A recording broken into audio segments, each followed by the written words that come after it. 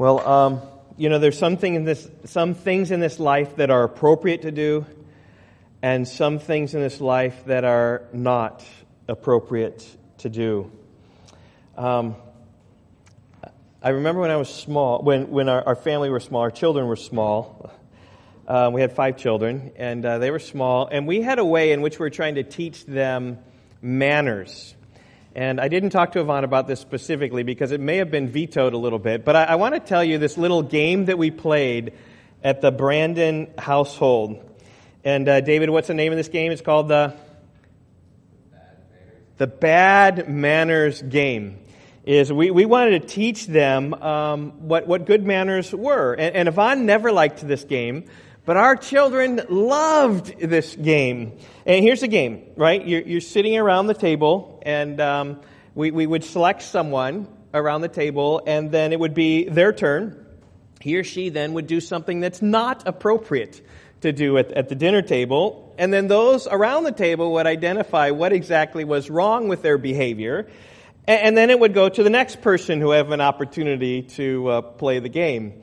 And it would go around, and you know what? The kids so wanted to play every time that it always went fully around. Like everyone always wanted their own turn. And during this time, really anything goes. So it started calm.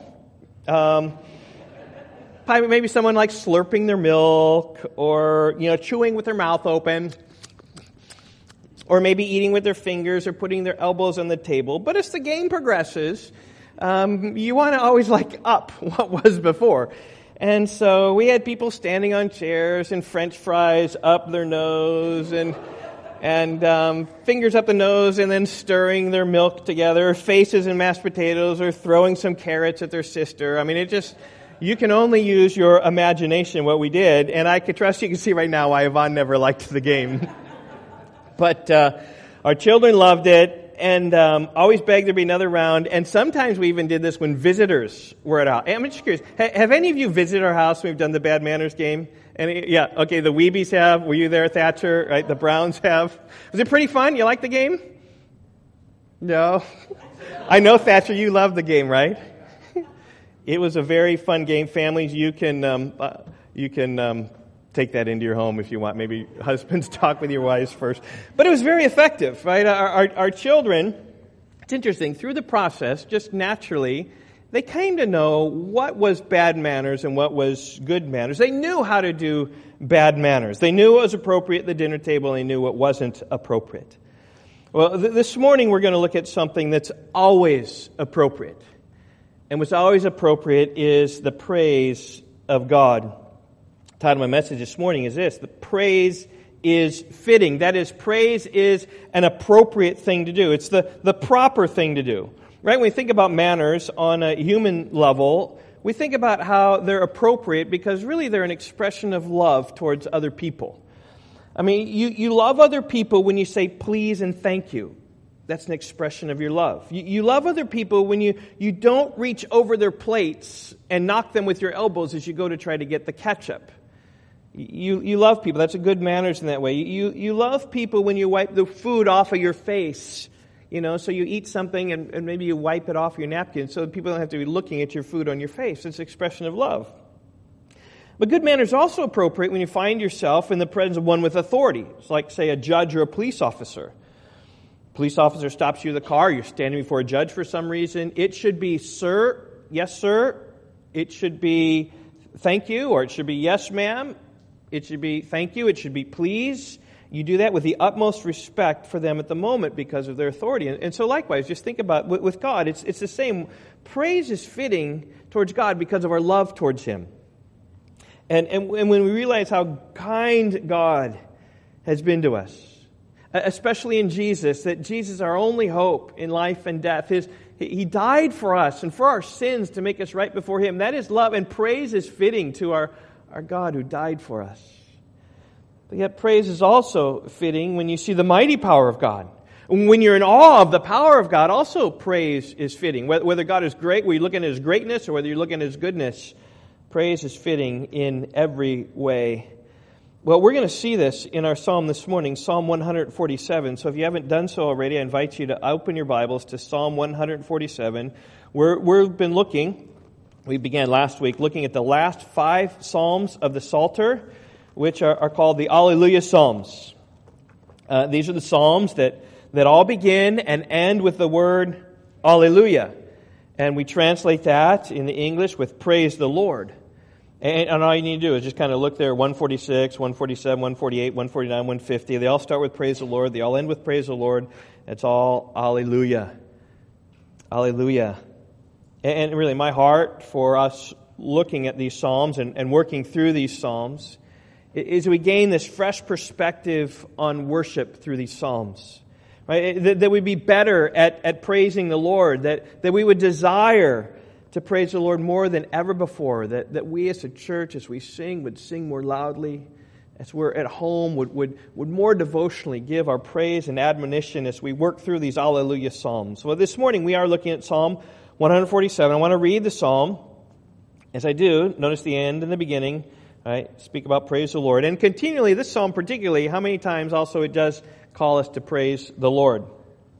Psalm 147 says this: Praise the Lord, for it is good to sing praises to our God. It is pleasant, and a song of praise is fitting.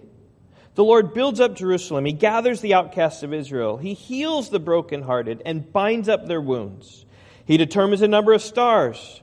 He gives to all of them their names. Great is our Lord and abundant in power. His understanding is beyond measure. The Lord lifts up the humble. He casts the wicked to the ground. Sing to the Lord with thanksgiving. Make melody to our God on the lyre.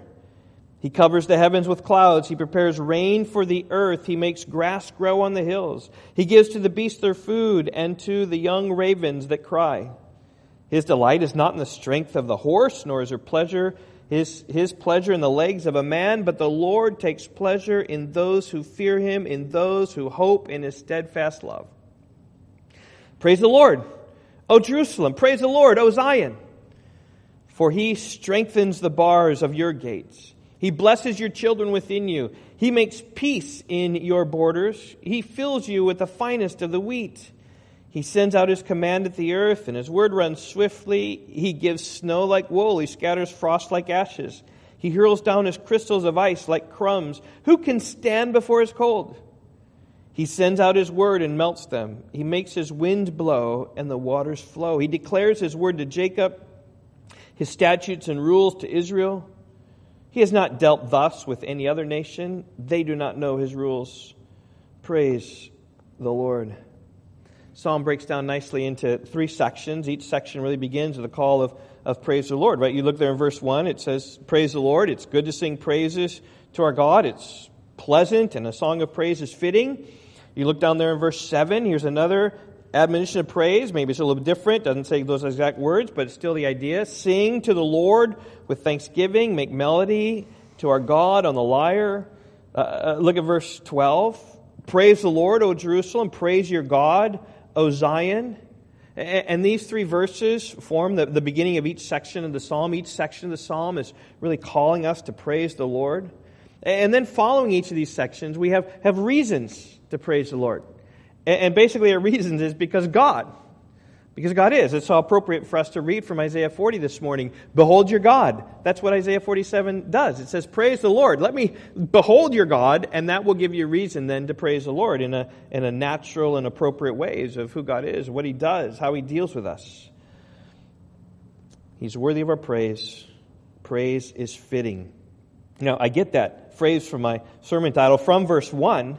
If you look, verse 1, praise the Lord, for it is good to sing praises to our God, for it is pleasant, and here it is, a song of praise is fitting. That is, it's proper, suitable, appropriate. It's the right thing to do. Literally, the Hebrew here means it's beautiful or delightful. Praise is delightful. It's beautiful. That's why the old King James translates this, praise is comely. I'm not sure you know what comely mean. What's comely mean? I had to look it up. What does it mean? Beautiful, like attractive, like here, come look. It's something that invites you to come and to see. That's what praise is. And that's what praise is. It's a lovely thing. It's a beautiful thing. It's an appropriate thing. It is a fitting theme. In fact, verse 1, look at how fitting it is. It says it's good to sing praises to our God. It is pleasant. It's good, it's pleasant, it's wholesome, it's nice, it's satisfying, it's fitting. And the rest of the psalm is really committed to bringing us in and drawing us into the praise of God by showing us His power, His provision, His goodness, and His grace. In fact, almost every line of this psalm tells us something about God and what He does. It either focuses upon His goodness or His greatness. It either focuses on His power or on His kindness to us. And the idea of the psalm is really simple, right? The psalmist puts forth who God is, and we're drawn by His beauty to come and worship Him and to sing praises to Him. You know, it's like a piece of art that people are just drawn to and attracted to come and watch. This, of course, is called the Mona Lisa, right? The half-portrait painted by Italian artist, who? Leonardo da Vinci, right? You guys know well. Where's this held? Where does it stay? In the Louvre. How long has it been in the Louvre? Stumper question there. 400 years. That's a good guess. Since 1797, it has been in the Louvre. So that's like 200 years. You're right. You're on the right scale there, Heidi, for sure. It's the most valuable painting in the world. How much would you buy it for? Hey, we got a painting going for If they sold it at Herod's auction, what would you sell it for? We're talking $1 billion probably. It's kind of the value on this. Not that they're ever going to sell it, but it is so valuable that there it is in the Louvre behind bulletproof glass, lest anyone want to shoot a hole in this thing or spit on it or someone fall over it or whatever. The Mona Lisa is also the most visited painting in the world. Approximately 10 million people come to see this painting. And why do they come? They come to see this work of art. They want to see the wonders of the painting. They want to see her teasing smile for themselves. They'll try to figure it out. They want to set their eyes upon this most valuable painting in the world. And when it comes to the worship of God, Psalm 147, exactly the same. Here's God, right? Here's this Mona Lisa. Come and people want to see the Mona Lisa, right? Here is God. Come and worship Him. We see the wonders of His grace, the greatness of His power. It's fitting for us to praise the Lord.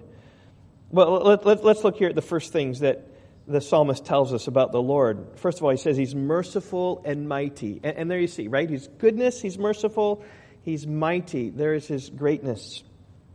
In verses 2 through 6, we see this combination. Yes, He's mighty, but He's also merciful. Unlike the rich and powerful of the world today, who often combine their might with meanness. Have you ever noticed that? Most powerful, richest people in the world tend to be the most meanest and ugly people in the world, demanding their ways. Not so with God. God is mighty, but He's also merciful. We see His mercy in verses 2 and 3. The Lord builds up Jerusalem. He gathers the outcasts of Israel. He heals the brokenhearted and binds up their wounds. Now, this takes us back to Israel, to God's people, right? Because it's talking about Jerusalem. This is talking about the place, that city in the Middle East. The Lord chose to make a mighty people from Abraham.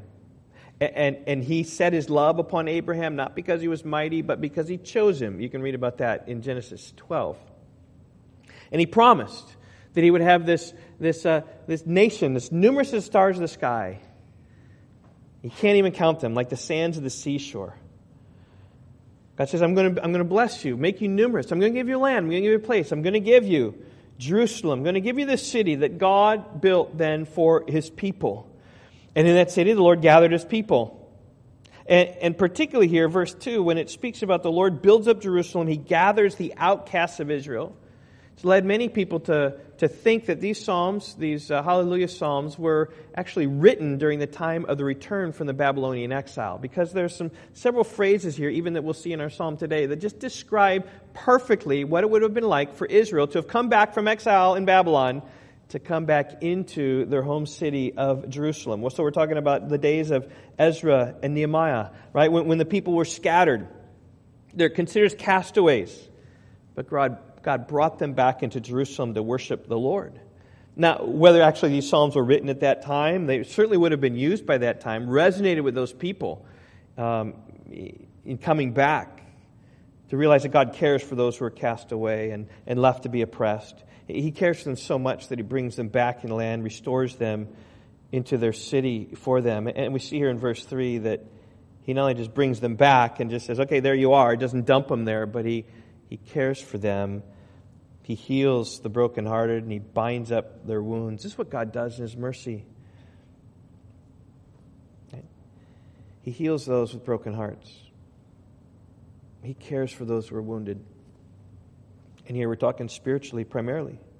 Now, you think about Jesus. When He walked on the earth, He didn't gravitate to the strong. He gravitated to the weak. He cared for the weak. He ate with the tax collectors and the sinners, those who are outcasts from society. And He gathered the outcasts to Himself. He went and ate with the tax collectors and sinners, and the religiously righteous Pharisees expressed their disapproval. Oh, we would never do that. Such is the heart of Jesus, though. Jesus said to these people who were scolding Him, He says, those who are well have no need of a physician, but those who are sick.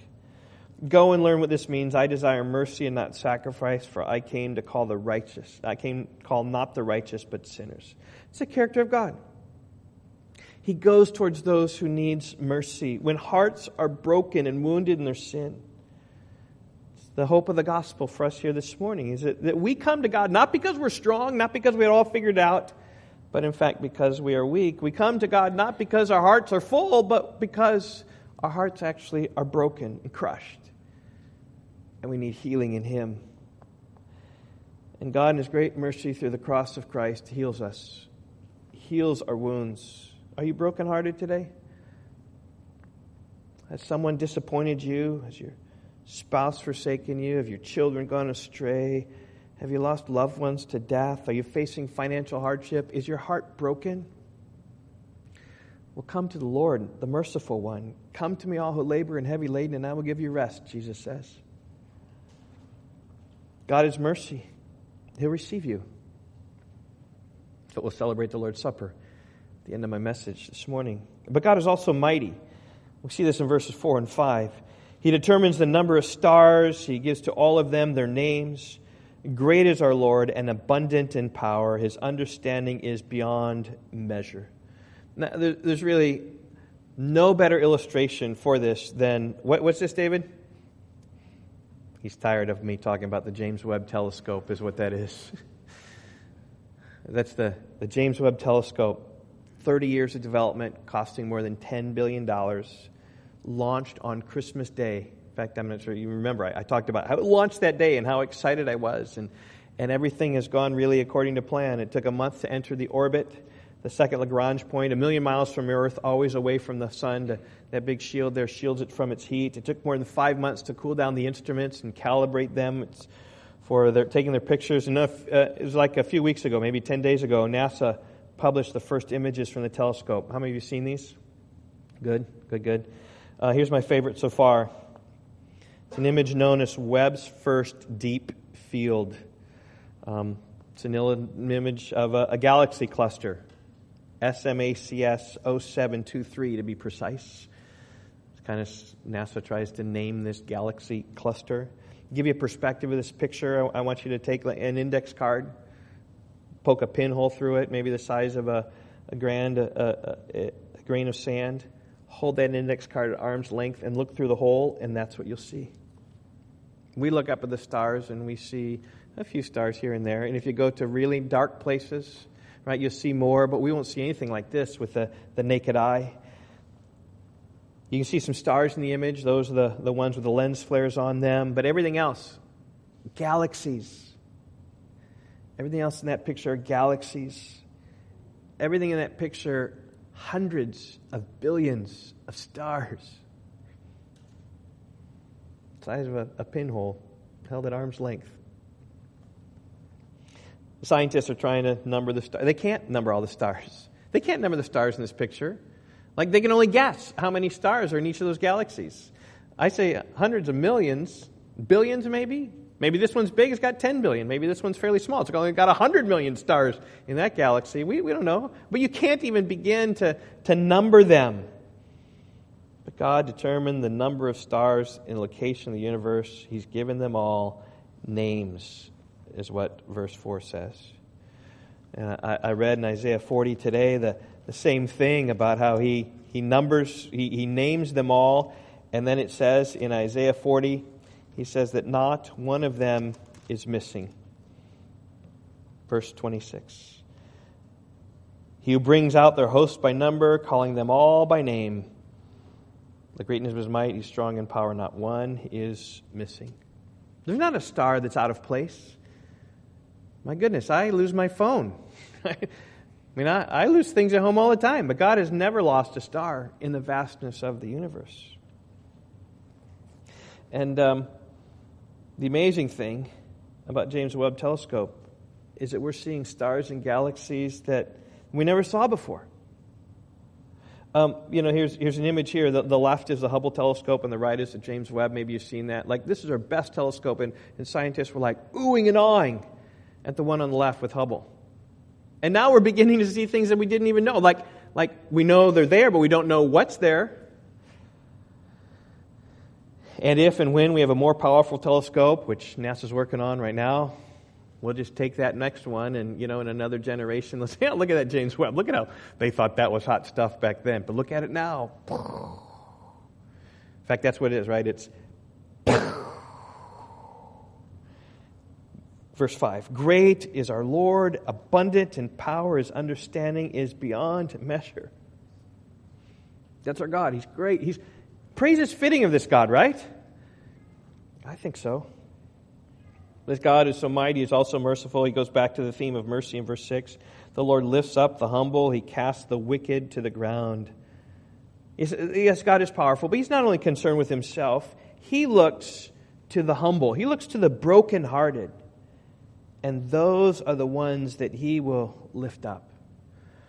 Isaiah 66 verse 1 says, "This is the one to whom I will look. To him who is humble and contrite of spirit and who trembles at my word." That's the one that has God's eye. And the humble here is going to be lifted up. Psalm 113, another Alleluia psalm that begins and ends with Alleluia, says he raises the poor from the dust and lifts the needy from the ash heap.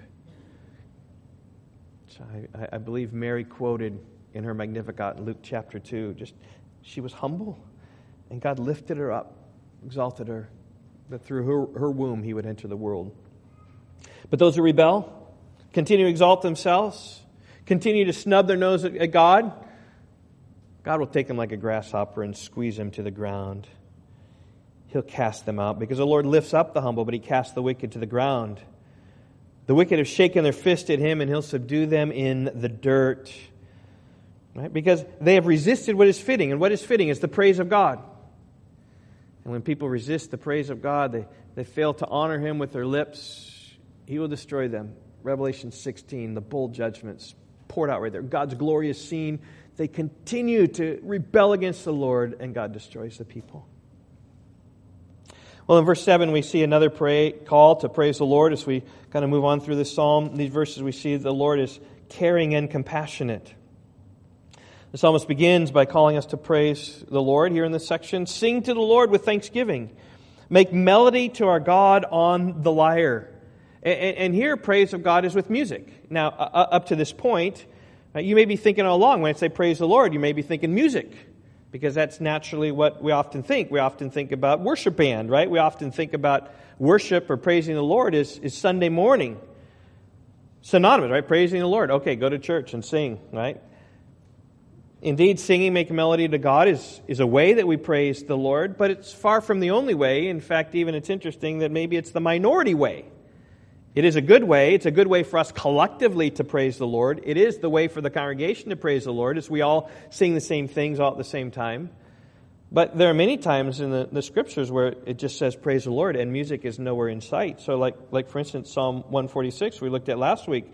So that the thrust of whole praising the Lord, it said nothing about music. Psalm 148, is filled with like a dozen commands to praise the Lord. We'll look at this next week. Look, it says, praise the Lord, Psalm 148, verse 1. Praise the Lord from the heavens. Praise Him in the heights. Praise Him all the angels. Praise Him all the hosts. Praise Him, sun, moon, and stars. Praise Him, praise Him, praise Him, praise Him, praise Him. And yet, never does it speak about music in Psalm 148. So praising the Lord doesn't always include music. There are many ways to praise the Lord. Simply saying praise the Lord helps. That's a good way to praise the Lord. Something comes along, you just praise the Lord. Hallelujah. Right? You're saved from some car accident, right? Praise the Lord. That's a good way to praise the Lord. You receive some good news about a child's report card, you say praise the Lord.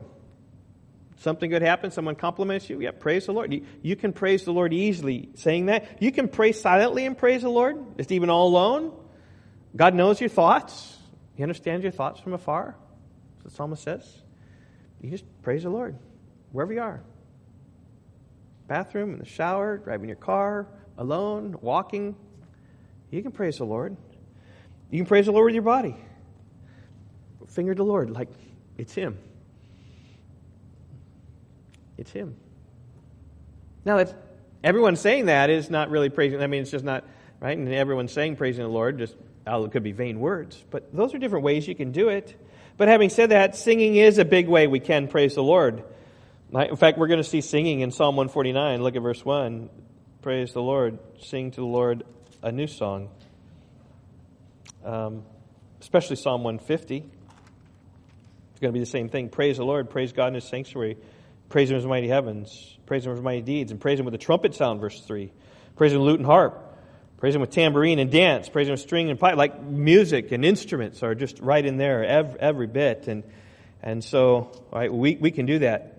Particularly. And so singing isn't the only way to give praise to God, but it is one way. It's what we're called to in this verse, in verse 7. Simple command, sing to the Lord with thanksgiving. Make melody to our God on the lyre.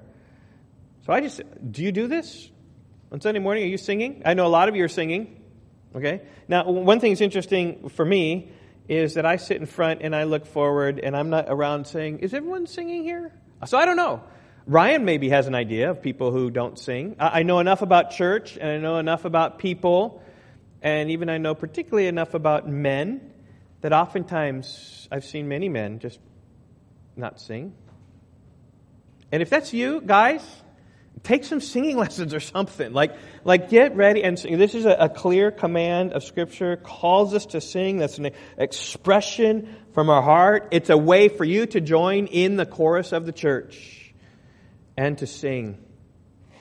If you don't know how to sing very well, you can sing softly. That works too. Yes, I'm looking at him. Yes, I know. You can sing softly. My brother-in-law, he sings softly, okay?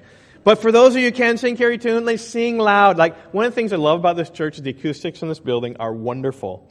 I remember before we bought this building, being here in this place, and we went to hear a preacher preach, and he said, the acoustics here are so wonderful. Can we just sing a hymn? He just opened to a hymn and just sang in this place because the acoustics, he thought, were so well. So sing would encourage you. I mean, there's a command. And if nothing else, right, verse 1 says it's good to sing praises to our God. So do a good thing and sing praises to our God, which is a good thing. Well, you're commanded in verse 7 to praise the Lord. You're commended in verse 1 to praise the Lord. And maybe, perhaps, you might pick up a musical instrument. Make melody to our God on the lyre. We'll talk more about musical instruments when we get to Psalm 150. But maybe, if not, a pulpit makes a good musical instrument, right? Percussion maybe, right? You sing along. I don't know. Something. But we see more reasons then to praise the Lord in verses 8 through 10. We see God caring for His creation. He covers the heavens with the clouds. He prepares the rain for the earth. He makes grass grow on the hills. He gives to the beasts their food and to the young ravens that cry. These verses talk about how God gives rain upon the earth. And when He gives rain, the grass grows. And when the grass grows, the animals eat. And when the animals eat, they flourish and go. And it just shows God shows His care for His creatures. From the beasts of verse 9 to the ravens, the young ravens that cry in the nests in verse 9 as well. He provides, He cares for His creatures. Ever since the creation of the world, He's done this. He's provided rains from heaven, which give food to the earth. It's a testimony of the goodness of God. We've been preaching our way through Acts, and remember when we were in Acts chapter 14, and Paul went to Lystra, and the people started worshiping because they thought that he and Barnabas were Zeus and Hermes come down from heaven, and he said, no, stop doing these things. These are dead idols. Turn from these dead idols to a living God. And then he described this living God. He said, this living God who made the heaven and the earth and the sea and all that contains them. And then he says, in generations, past generations, he said, He allowed the nations to go their own ways. Yet He did not leave Himself without a witness. He giving rains from heaven and fruitful seasons, satisfying your hearts with food and gladness.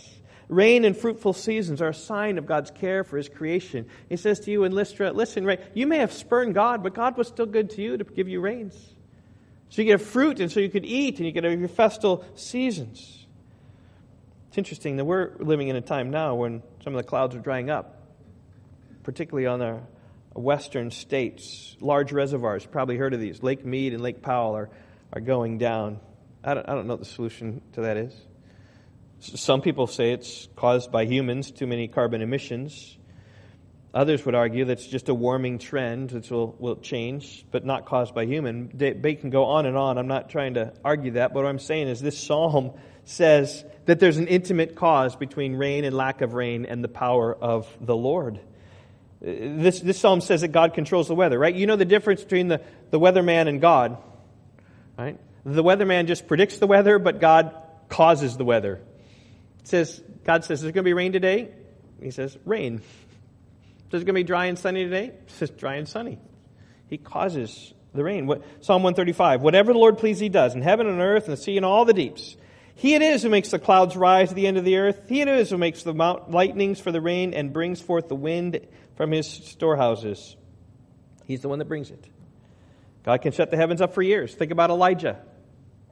At the command of Elijah, the heavens were stopped, no rain.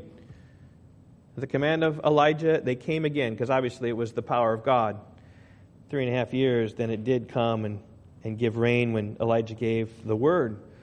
And there are times in the Bible when lack of rain is a sign of judgment that God brings upon His people. And Solomon, when he dedicated the temple, he prayed 1 Kings 8, he said, verse 35, when the heavens is shut up and there's no rain because they've sinned against you, no rain because of sin, if they pray towards this place and acknowledge your name and turn from the sin you afflict them, then hear in heaven and forgive the sin of your servants, your people Israel, when you teach them the good way in which they should walk and grant rain upon your land, which you have given to your people's inheritance. In other words, he's saying this is particularly to Israel. He said, Israel in their disobedience, God will stop the rain to get their attention. It's then when they humble themselves and they turn to the Lord. Solomon's just praying, when they do that, O Lord, give them rain and provide it. And it may just be in our nation, our sinful nature is going astray from the Lord. It may well be that the dryness out west is a judgment hand of God upon our country. It may well be that. Now, I don't know. It could be. But at any rate, just as the farmers pray for the rain, those out west are praying for rain, and we should be praying for rain, turning from our wicked ways and seeking the Lord. Well, God cares. He gives rain, is what verse 7, 8, and 9 says. But not only is He caring, He's also compassionate. Verse 10, again, it's just showing who God is that we might just fittingly worship Him. His delight is not in the strength of the horse, nor His pleasure in the legs of man. But the Lord takes pleasure in those who fear Him and those who hope in His steadfast love. And here again is the gospel loud and clear. See, God doesn't say, you better shape up and you better get strong so you can come towards me. We don't need to be strong to come into His presence. God is not impressed by the strength of a horse or by the legs of a man. That NBA player can jump really high. God doesn't say, wow, you jump really high. He doesn't say that. He doesn't expect our strength. In fact, God doesn't do this. God doesn't look upon the powerful and bring the powerful to His team. You know, whenever you play an athletic contest and you pick up two captains, who do the captains pick? They pick the powerful and the strong to come and be on their team. When God is a captain, he says, okay, who's the worst player out here? Who's the worst one? Right? Let's pick that one, right? You're the worst one. I'd name some names, but I'm not going to embarrass you all, right? Let's pick that one, right? That's the worst one. We're going to take him to my team. 1 Corinthians 1:26. Consider your calling, brothers. Not many of you are wise according to worldly standards. Not many were powerful. Not many of noble birth. But God chose what's foolish in the world to shame the wise. God chose what's weak in the world to shame the strong. God chose what's low and despised in the world, even the things that are not, to bring to nothing the things that are. See, that's how God works. God chooses the nothings and the nobodies and the weak and the feeble. Why? Paul continues in 1 Corinthians chapter 1, verse 29, so that no human being might boast in the presence of God. That's just how God is. God doesn't want to take glory away from himself. He says, I have my glory and I will not give it to anybody else. And so when he takes the weak, then they give God the glory. But if he takes the strong, people might boast of their own strength. That's why he takes the weak. And he says in 1 Corinthians 1:30, because of him you were in Christ Jesus. It's because of God that you're in Christ Jesus. He's the one that chose, elected, determined, brought you in, all for his praise. There's nothing that we can do. We say, well, I was really smart to figure out the gospel. No. God was really gracious to open your mind and heart to understand the gospel. Because of him you're in Christ Jesus, who became to us wisdom from God, righteousness and sanctification and redemption. That just as we believe and trust in Christ, there is a wisdom that we have, a godly wisdom. There's redemption being brought back and sanctification. Redemption, and so that it's written, let the one who boasts, boast in the Lord. See, salvation comes not to the strong but to the weak.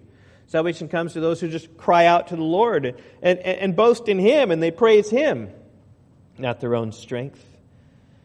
Listen, your only hope in this life and death is Christ alone. Christ alone, as we sang today. If you confess with your mouth Jesus is Lord, believe in your heart that God raised him from the dead, you'll be saved.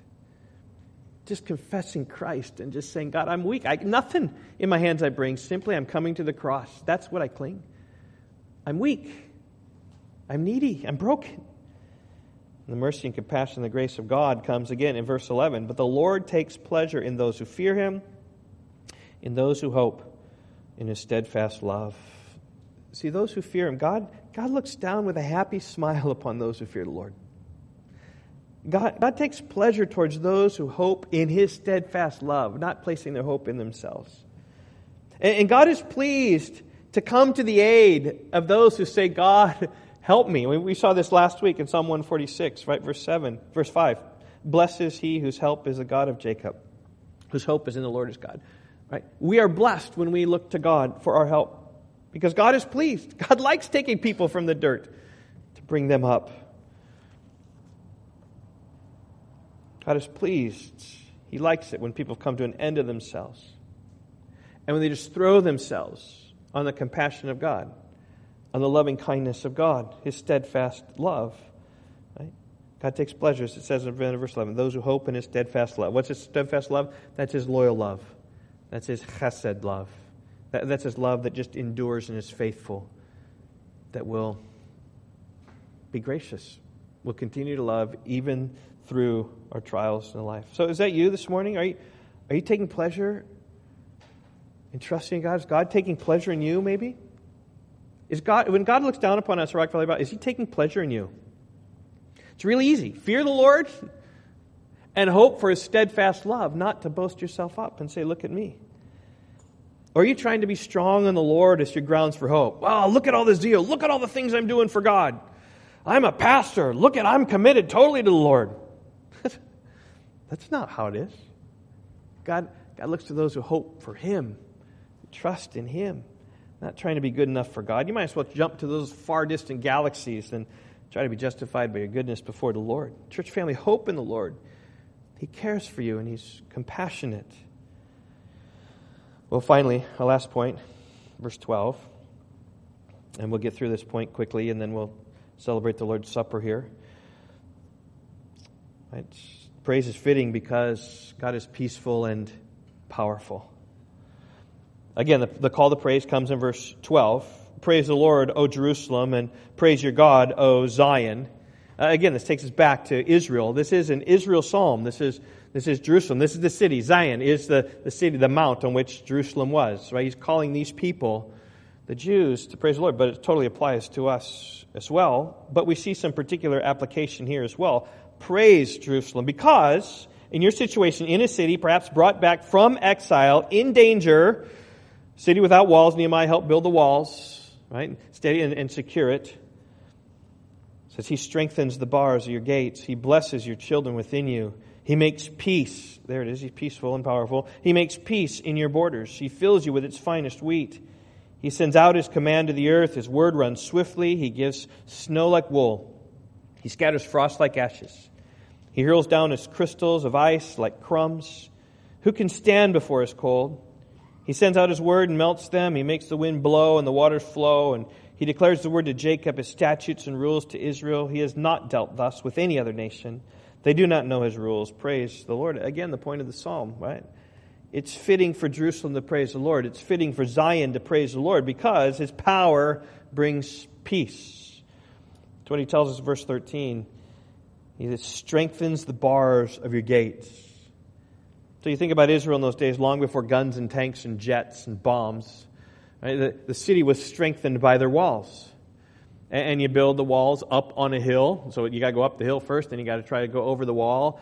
And then you have to build gates because you got to go in and out of that city. And the gates were the most vulnerable part of the wall. But God strengthens even the bars, the gates. He protects you. He brings peace into the borders of the city. That's what even verse 14 says. Making peace in your borders. There's, I say, where God is peaceful. When I say God is peaceful, like He brings peace. Right? He's the one that establishes peace. That's what I mean by peaceful. Not that He's peaceful in Himself, but He brings it. I could say He's a peacemaker, but that didn't quite work with my points here this morning. But not only does the Lord bring peace from the enemies who try to attack, He also brings peace in the hearts of the people. Look at verse 13. He says He blesses your children within you. The idea here, children within the walls. Safe and sound. Bellies filled. As verse 14 says, He fills you with the finest of wheat. That's how God brings peace. Peace in the city and bringing you food again. This whole food theme is coming up from my last point, right? Bringing the rain, bringing the beasts, bringing the food, bringing the wheat. You got it.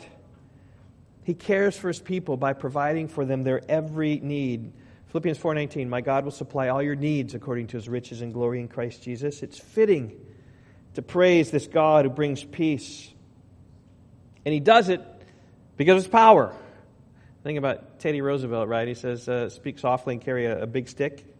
See, that's a way to bring peace, is to be peaceful and calm, knowing you got a big stick behind you. And that's what God does. He brings peace because He got a big stick in His hand. And again, in verse 15 and following, we see just the power of the Word of God.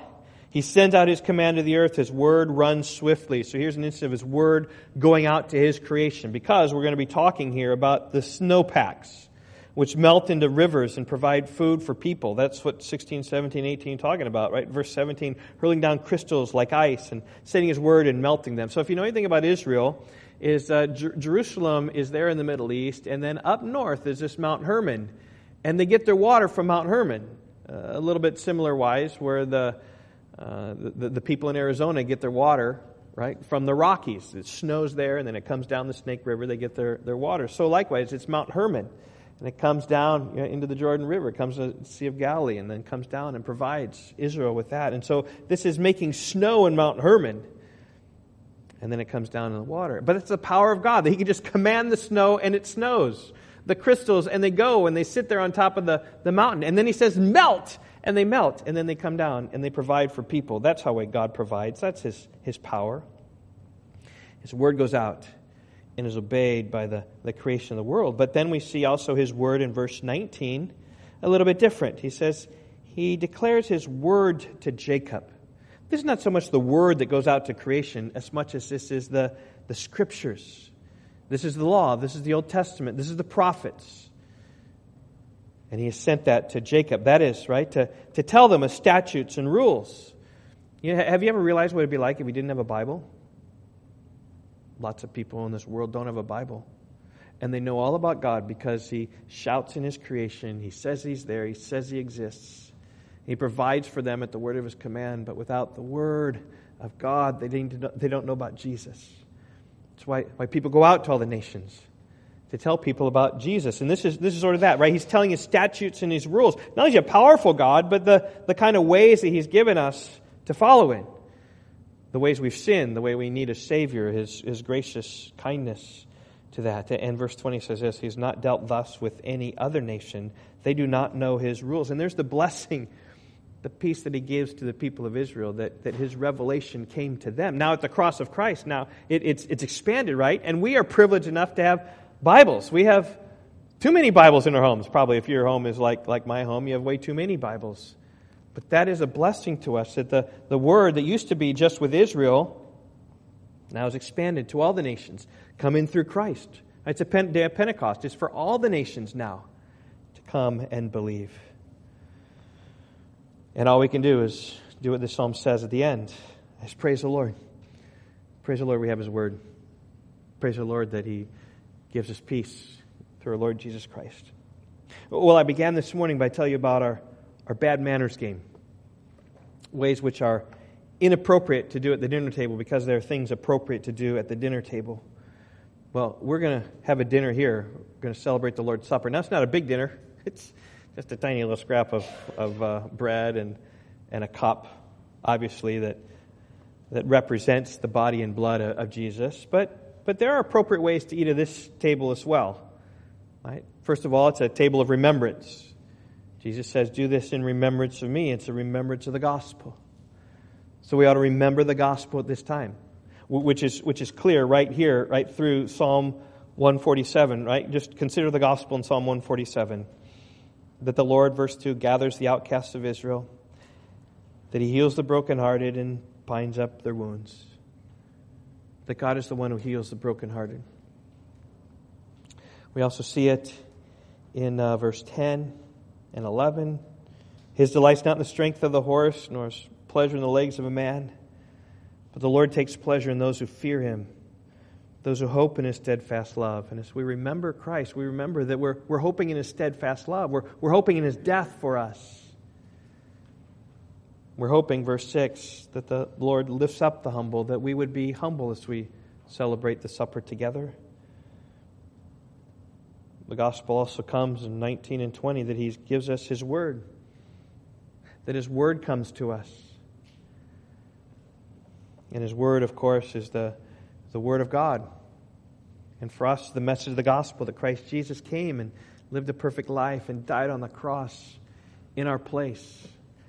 That God might not punish us because He already punished Jesus, and by faith we believe in Christ and are made righteous before Him. And that's the Lord's Supper is a fitting way to praise the Lord, is to remember first of all, but to check our hearts. Even in 1 Corinthians 11, Paul says this, to examine your hearts, right? Lest you eat of the bread or drink of the cup in an unworthy manner, right? Bad manners before the Lord. That just means to say, and I encourage you to say, are you really trusting in the Lord? Is there sin that's unconfessed, that you're not walking with Him? These things don't ring true to you. Are you the proud? You say, no, I'm going to do things my way. Are you trusting in your own righteousness? Well, if that's the case, then don't eat of this supper, because this supper is for those who have trusted in Jesus and said, Christ, you're my all. You're my everything. I'm nothing. I'm trusting in you. So by eating the bread and drinking the cup, you're proclaiming, my trust is completely in the Lord.